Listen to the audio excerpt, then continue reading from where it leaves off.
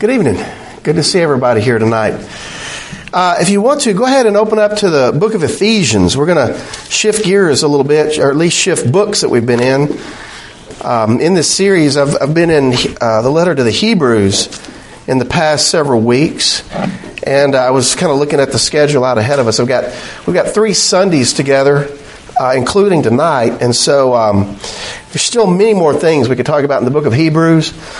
But there's a few things I want to look at in both Ephesians and probably Colossians that tie into this topic, Jesus changes everything. And so tonight I want to shift over to Ephesians for a little bit and look at that book. As you're turning there, we're going to be in chapter 3. If you want to go ahead and open up to chapter 3. Those of you that know me, I like to start in the middle or at the end, and then we'll work my way back to the beginning. That's just the way it works. So we're going to kind of do the same thing tonight. The reason I'm doing it tonight, Paul says something in chapter 3 that I think gives part of his motivation in writing everything that he writes in this letter. And I know that probably most of you have studied the letter to the Ephesians before, at least you're familiar with it. A lot of very famous, life verses in this letter. Very, very powerful letter. It's also, just to give a little historical background on it, it's part of what are referred to as the prison epistles. The prison epistles, prison letters. Paul mentions either being in chains or imprisoned in it. We also know that this letter is written toward the end of his life. And let me just say that this letter, Ephesians, is, I think it's Paul's best, highest theology about the church. What the church is and how it fits into God's eternal purposes. He says more about the church in this letter. He tells us what the church is, how it fits in God's eternal purposes, and he even gives us a basic structure in how it should function, which is largely ignored by most modern writers speaking about the church. But I'm not going to get into that this week. We may touch on that a little bit next week. This week, I want to look at what Paul says in chapter 3. And again, set it in the context of Ephesians. There's something that you're probably aware of going on in the early days of the church.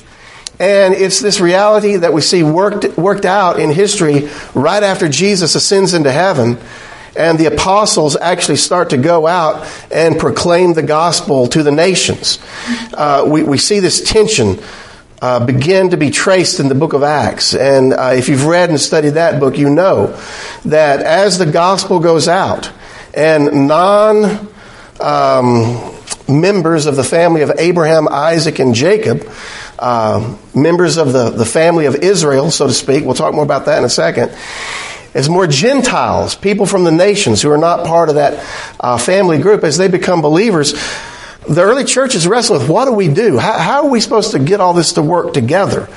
How is it that the Lord is bringing these Gentiles into faith in Christ, when those promises belong to our ancestors?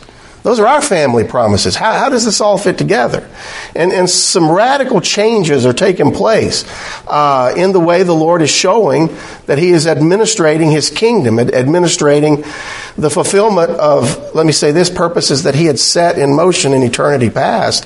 And now we're being fulfilled in the early days of the church. And at great tension in the early church is how are Jews and people from the nations going to get together in one place and be unified around the name of Jesus. Because those are very, very different cultures. They come from very, very different backgrounds.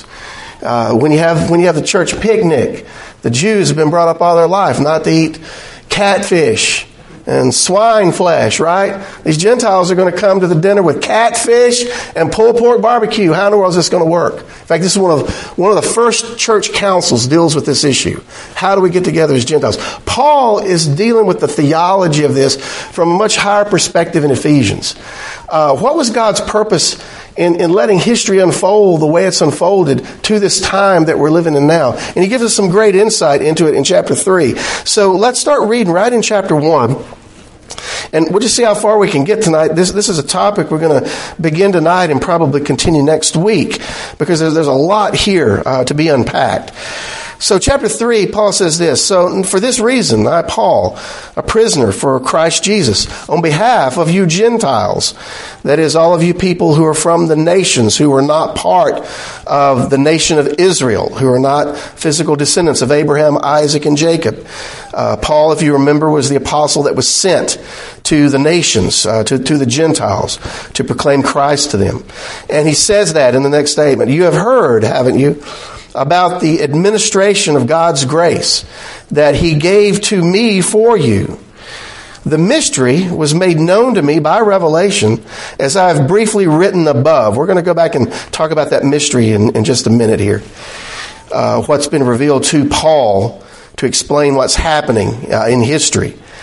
Now, verse 4, look at what he says. Now, by reading this, you are able to understand my insight about the mystery of the Messiah.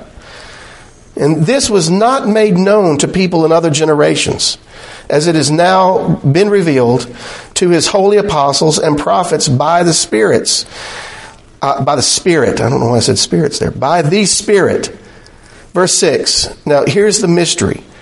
And Paul has already explained what that mystery is in chapter 2, but now he's making a very, very strong point of it here. Says it plainly. The mystery is this. The Gentiles, the people of the nations, they are co-heirs, members of the same body, and partners of the promise in Christ Jesus through the gospel. Now, I was made a servant of this gospel by the gift of God's grace that was given to me by the working of His power. So here's this mystery. Here's this secret that's been kept up until this point. That God all along intended to bring the people of the nations into the blessings that are in Christ, along with the people of Abraham, Isaac, and Jacob. It was always His goal to bring them together in one body. And that's one of the things that the early church is wrestling with. How do we make this work? How is this supposed to work out practically? And so Paul is dealing with that here with the theology that should lie behind why we have to make this work. So look at what he goes on to say. We'll come back and say a few more things about that in just a second. Verse 8, he says, this grace was given to me, the least of all the saints, to proclaim to the Gentiles what are the unsearchable riches of the Messiah, or the incalculable riches of the Messiah, and to shed light for all about this administration of this mystery that was hidden for ages in God, who created all things. This is so. Now look at verse 10. I think verse 10 and verse 11 are two of the most profound statements probably in the whole New Testament. Look at what Paul says. Everything that's happened through Paul, through the revealing of this mystery, through the preaching of this mystery, this secret to the Gentiles, this was the purpose of it. Verse 10. This is so that God's multifaceted wisdom may now be made known through the church to the rulers and the authorities in the heavens, or in the heavenly realms. This was all according to His eternal purpose that He accomplished in the Messiah, in Christ Jesus our Lord. So in Him we have boldness and confident access through faith in Him. Very similar to some things that we read in Hebrews over the last couple of weeks. Through Christ we have bold, confident access to the Father. And then he goes on to encourage them about not to worry over him in prison or be discouraged. Verse 13 he says, so then I ask you not to be discouraged over my afflictions on your behalf, for they are your glory. Look at verse 10 again with me. This is what Paul is saying here. Everything that's taken place with the church, the revelation of this mystery, the revelation of this secret, why has God done it in the way that He's done it? And Paul answers it in verse 10. All of this has happened so that God's multifaceted wisdom may now be made known through the church to the rulers and the authorities in the heavens, or in the heavenly realm. Now, before we get into even some of the other things that we're going to get into, I just want you to let that sink in for a minute. Because sometimes I think we get so focused on the minutia of what's going on a daily basis with us and with church and being part of the body of Christ. And we don't often pull back and say, wait, what is this really all about anyway? I mean, thinking about life on planet Earth. Why are we here? What's the meaning of life? Those are big questions. And in part, Paul has given us some perspective on that here. He says that everything that's taking place in the church, what God is doing here is so he can finally display his wisdom to the heavenly rulers. Now, if you don't know who those are, they show up at different times in the Old Testament. They show up in the New Testament quite a bit more. But these are the angelic rulers that are in the heavenly realm. Some of them are the good, holy, elect angels, as Paul calls them, as he writes to Timothy. Others of them, I think, in reference here, given the context of Ephesians, are the corrupt, fallen heavenly rulers. Satan himself being chief among those who drew in his rebellion a third of the angelic beings with him. You remember this from Revelation, if you've ever studied that book or anything having to do with angels. So what God is doing in the church is to display, and I love the way Paul says it here, his multifaceted wisdom. Right? His wisdom that you can't just boil down to one simple idea. It's multifaceted. It's glorious. It's like a diamond or a jewel that has facets that reflects different aspects of God's character. And everything that he's doing in the church is meant to show that wisdom to these heavenly rulers. What you and I are going through, it's not just some small thing. It's not just something that just kind of happened. This is something that the Lord has been working together from eternity past, so that in the end of all things, he will show that everything that has transpired in his creation under his watch has been done according to his wisdom. Nothing has transpired that has not been part of his wise, eternal plan. And that plan is not just a plan that people are going to look at and creation is going to look at and say, oh, that's kind of good. No, it's a plan that's going to blow everybody's mind when we see it in completion. So that we all will in one way or another have to worship Father God, who has allowed all these things to transpire and to come into focus the way they have. And so everything that Paul is talking about in the church in Ephesians, he couches it in this much larger meta-narrative. These things are not little things that we're talking about here. The fact that we've been called together into one body to display the glory of the Lord Jesus is a massive, universal, heavenly reality that has consequences not just for us, but for all of creation, even parts of creation that you and I can't see yet, that we don't interact with yet in a way that's fully tangible to us. So to me, that's what makes this letter so profound, because part of what Paul is revealing to us is the Lord's wisdom in doing the things the way he's done them. And so with that in mind, let me just scan over a couple of things with you. Ephesians 1, y'all probably know this letter. A lot of you know large sections of this letter, I'm sure. Again, it's one of Paul's most powerful letters. And chapter 1 is one of the most glorious sections of the New Testament in terms of what Paul teaches us about our salvation, about our relationship with God. And let me just say that I think what he's doing in this letter is what he mentioned in verse 11, that all of this was done according to his eternal purpose, the Lord's eternal purposes. And if I could just suggest 4 things to you that Paul reveals in this letter, that the Lord has been working on from eternity past. And I'll show you these as we go along, both this week and next week. The first thing is what we see in chapter 1. And that is, from eternity past, the Lord has had it in his mind and in his purposes to create a holy family in which his eternal Son, Jesus, is the firstborn and heir over that entire family. And that's the spirit in which I think Paul writes chapter 1, his great long introduction to this letter. So Ephesians 1:3, again, you'll know this. Ephesians 1:3, after the greeting's important. And I don't mean just to pass over it, but for the sake of time, if we could just go to verse 3, hear what Paul says there. He begins with this great praise to the Lord God. Verse 3, he says, praise the God and Father. See, there's that word, Father. Father of what? A new people group who is his family, his new family. Praise the God and Father of our Lord Jesus Christ. See that? He's not just our Father. He is uniquely the Father of our Lord Jesus Christ. We know that. Who has blessed us in Christ with every spiritual blessing in the heavens. In the heavens is a key phrase in Ephesians. Next time you read through this letter, underline that phrase, in the heavens, in the heavens. Shows up, I think, 4 or 5 times. Verse 4. For he chose us in him before the foundation of the world to be holy and blameless in his sight.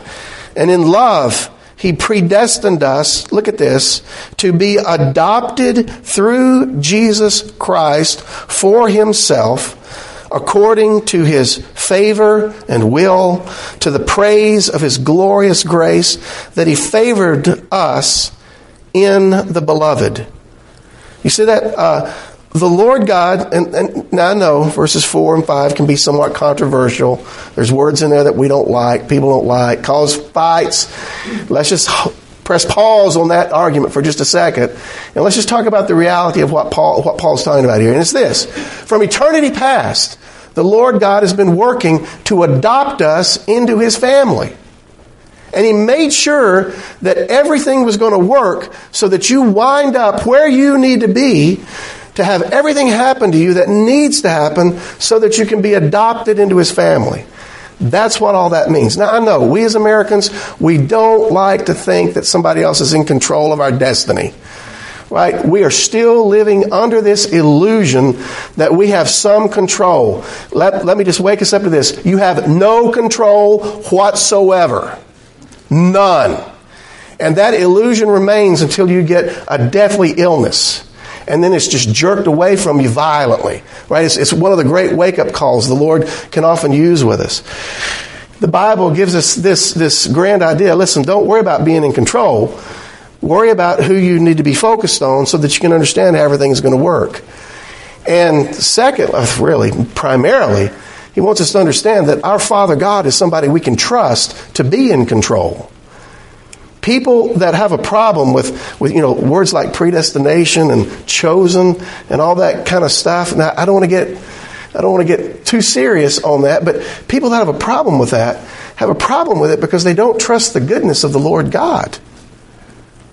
If God really is as good as he tells us that he is, and he gives witness to in the scriptures, that he is the one person we will want to be in control over our destiny far beyond even what we may think is right and wise for us at the time. I mean, the older I get, I know that's what I want to be true. I'm old enough to know that I don't even know what I need to know in order to make the best and wisest choices for my eternal destiny. And I thank God that he's intervened to draw me to himself, to draw us to himself, to draw you to himself. And that's what he's been working on in eternity past, before the foundation of the world.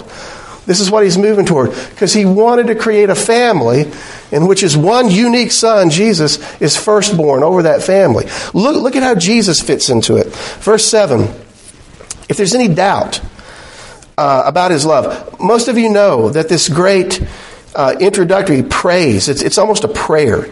It's divided into 3 sections around the 3 members of the Trinity. We begin with the Father, and it ends with this benediction, to the praise of his glorious grace that he favored us with in the beloved, in verse 6 there. Then you have the Son, who is praised in verses 7 through 12, and it ends with this implication of a benediction, that we who have already put our hope in the Messiah might bring praise to his glory. And then the 3rd section focuses on the Holy Spirit, verses 13 and 14, and it ends again with this praise, to the praise of his glory. Everything that Paul is talking about here in chapter 1, he's talking about the way God has blessed us for the sake of the praise of his glorious grace, or for the sake of the praise of his glory. So you can see that very basic outline there. Verses 7 through 12, though, we focus on Jesus. And look at what Jesus has done. And this is a lot. This touches on some of the key ideas that we've been developing in the last couple of weeks. We have redemption in him through his blood, the forgiveness of our trespasses. according to the riches of his grace that he lavished on us with all wisdom and understanding. I love verse 8. Let me read that one more time. Actually, let me read both those verses again. We have redemption in him, in Christ, through his blood, the forgiveness of our trespasses, according to the riches of his grace, verse 8, that he lavished on us with all wisdom and understanding. What the Lord, what our Heavenly Father has given to us in Christ, He has lavished it upon us. And I love that translation. He has given to us far better than we could have ever hoped for. Right? He has poured his grace out on us without measure. As we think about Jesus giving his blood for us, giving his life for us, so that we might be redeemed, might be brought back, bought back for the Father. And then look at what he says in verse 9. Here we go. This is one of the main points I want to get to here. He made known to us the mystery of his will, according to his good pleasure, that he planned in him for the administration of the days of fulfillment, to bring everything together in the Messiah.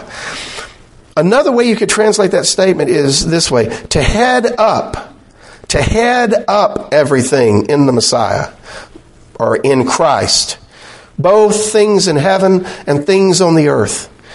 So what is Paul saying there? In other words, this whole plan that the Lord God began in eternity and he's working forward, that we're part of now, it's moving toward the future, that whole plan is so that in the end everything can be headed up in the person of our Lord Jesus.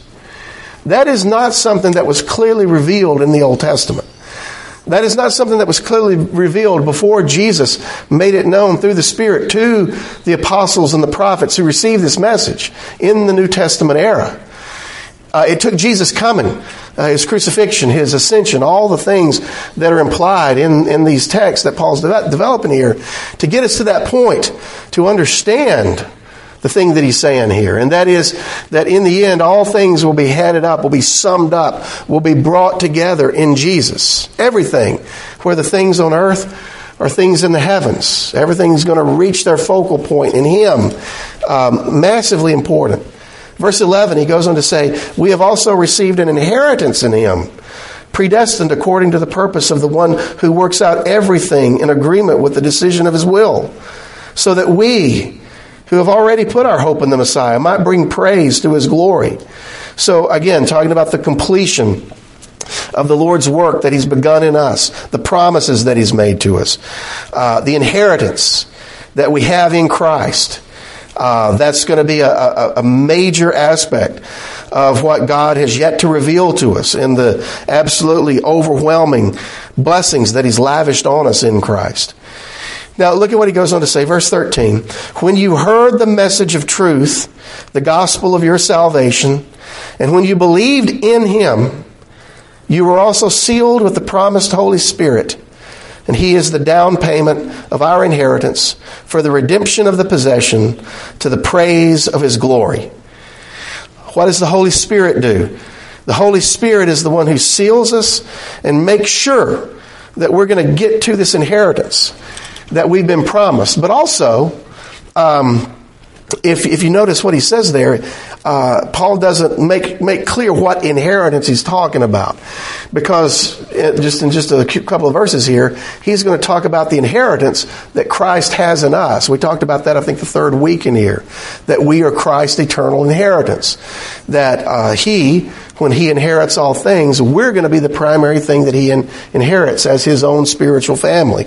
And so Paul actually mentions that specifically in the last several verses here of chapter 1. So the Holy Spirit has been given to us to make sure both that we get to our inheritance, but also that we get to Christ as his inheritance. So notice what's happened here. The Lord God is building this family that his thoughts started in eternity past. He prepared us to be adopted as His sons through Christ. Christ comes and we are redeemed by His blood. We're made fit to be part of that family. And then the Holy Spirit comes to seal us to make sure that God's good work will be completed, that He started in eternity past, to make sure we get to where He intends for us to be. And there's one thing that I hope you've noticed all throughout this as we've read it. It's one of the most important statements in this letter. You see it all the way from the beginning of what Paul is saying here. It starts in verse 4. For He chose us in Him.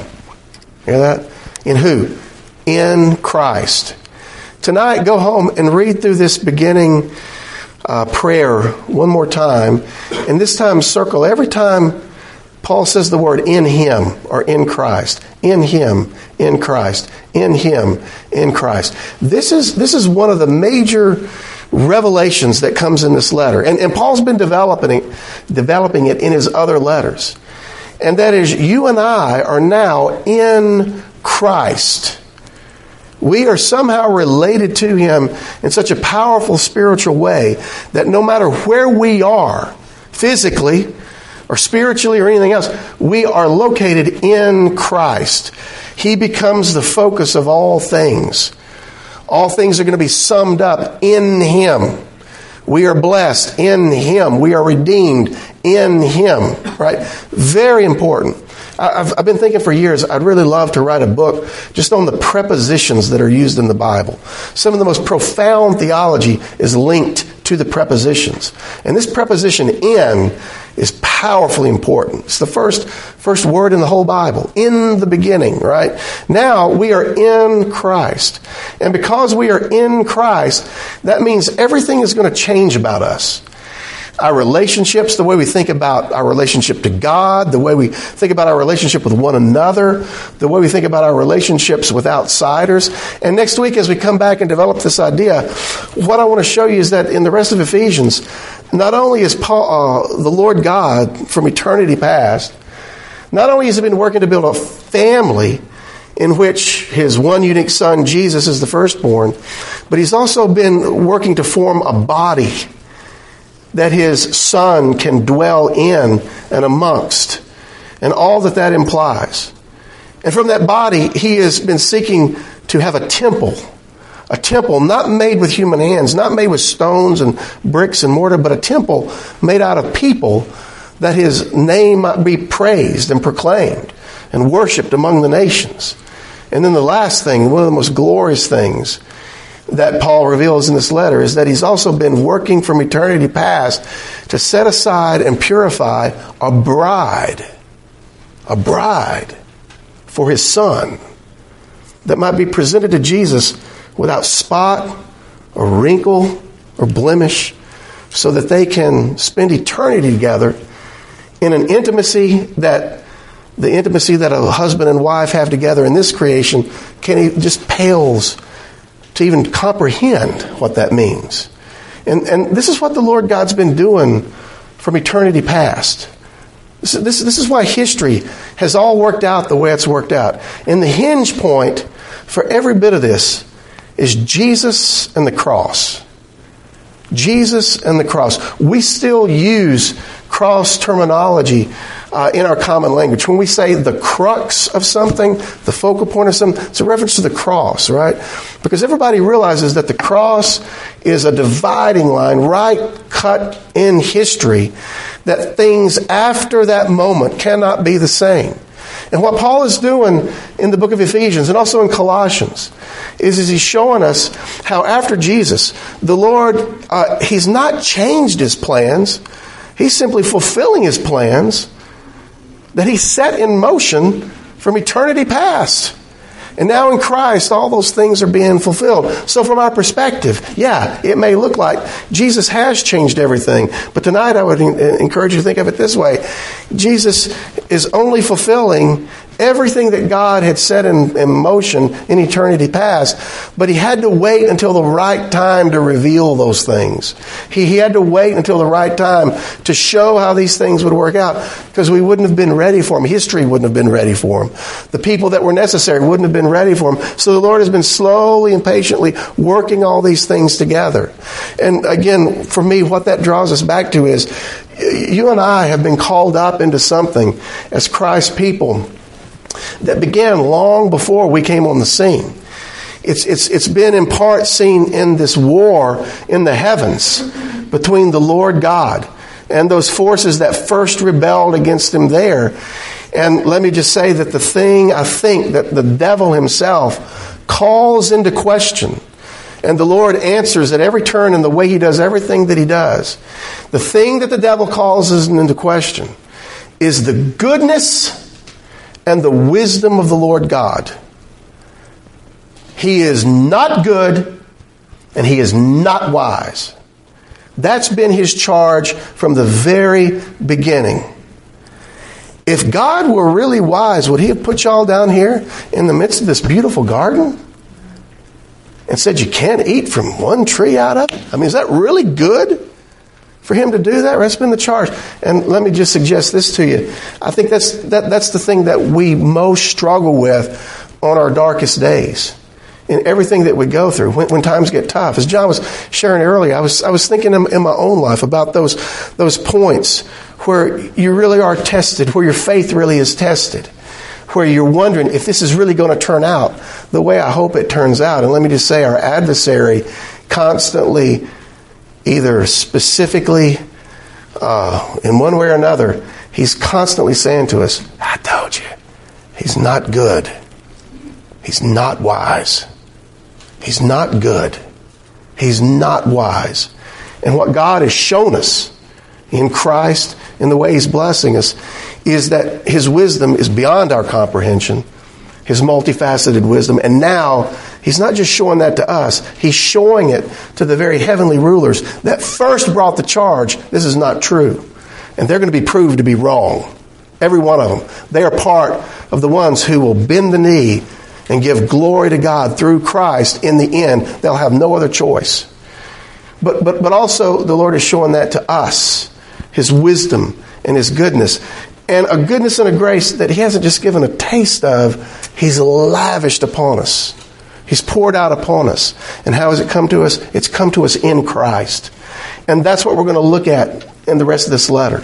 That without Jesus, we could not have experienced these things to the depths that we've experienced them. And again, I think every day, there's not a week, let me say a week that goes by, that at some time in my prayers I don't say, Lord, I thank you so much that I was born 2,000 years on this side of the cross rather than 2,000 years on the other side. What a great blessing it is to be where we are, where these mysteries have been given to us through Paul and Peter and John and the other apostles who received these things.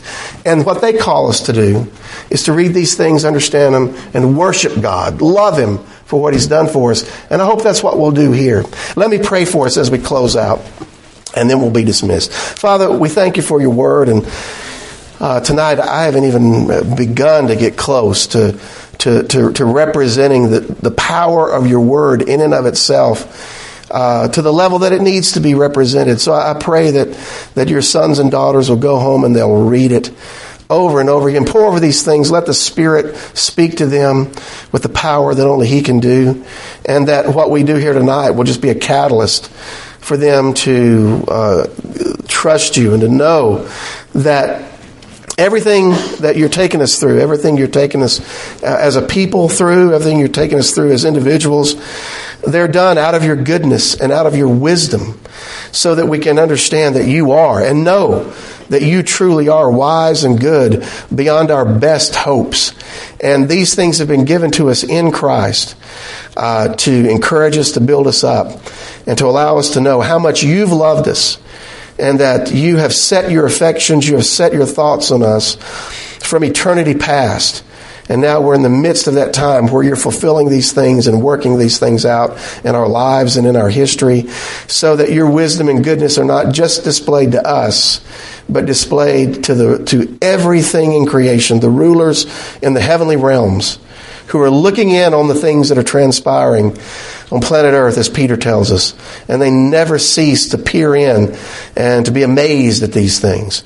So we pray that in all we do together, we would be motivated to come to know you more deeply, love you more fully, give ourselves more and more over to you as our Creator, as our Savior, as our Redeemer, in the hopes of one day seeing our soon returning King, our Lord Jesus, face to face, and receiving the fulfillment of everything that we're hoping toward now. And so, Father, I pray that you would bless all these as we leave here tonight, that we would keep our minds and our hearts focused on you, that you would make us wise to the schemes of our adversary, who is a liar and a murderer from the beginning, who would seek to distract us at every turn from your goodness and your wisdom. Make us wise to his schemes so that we can stand firm, stand strong together, and ultimately praise you together with one voice, so that we will all know and understand that you are our one true God, our Father, and our Savior. And we ask all this for Jesus' great name's sake. Amen.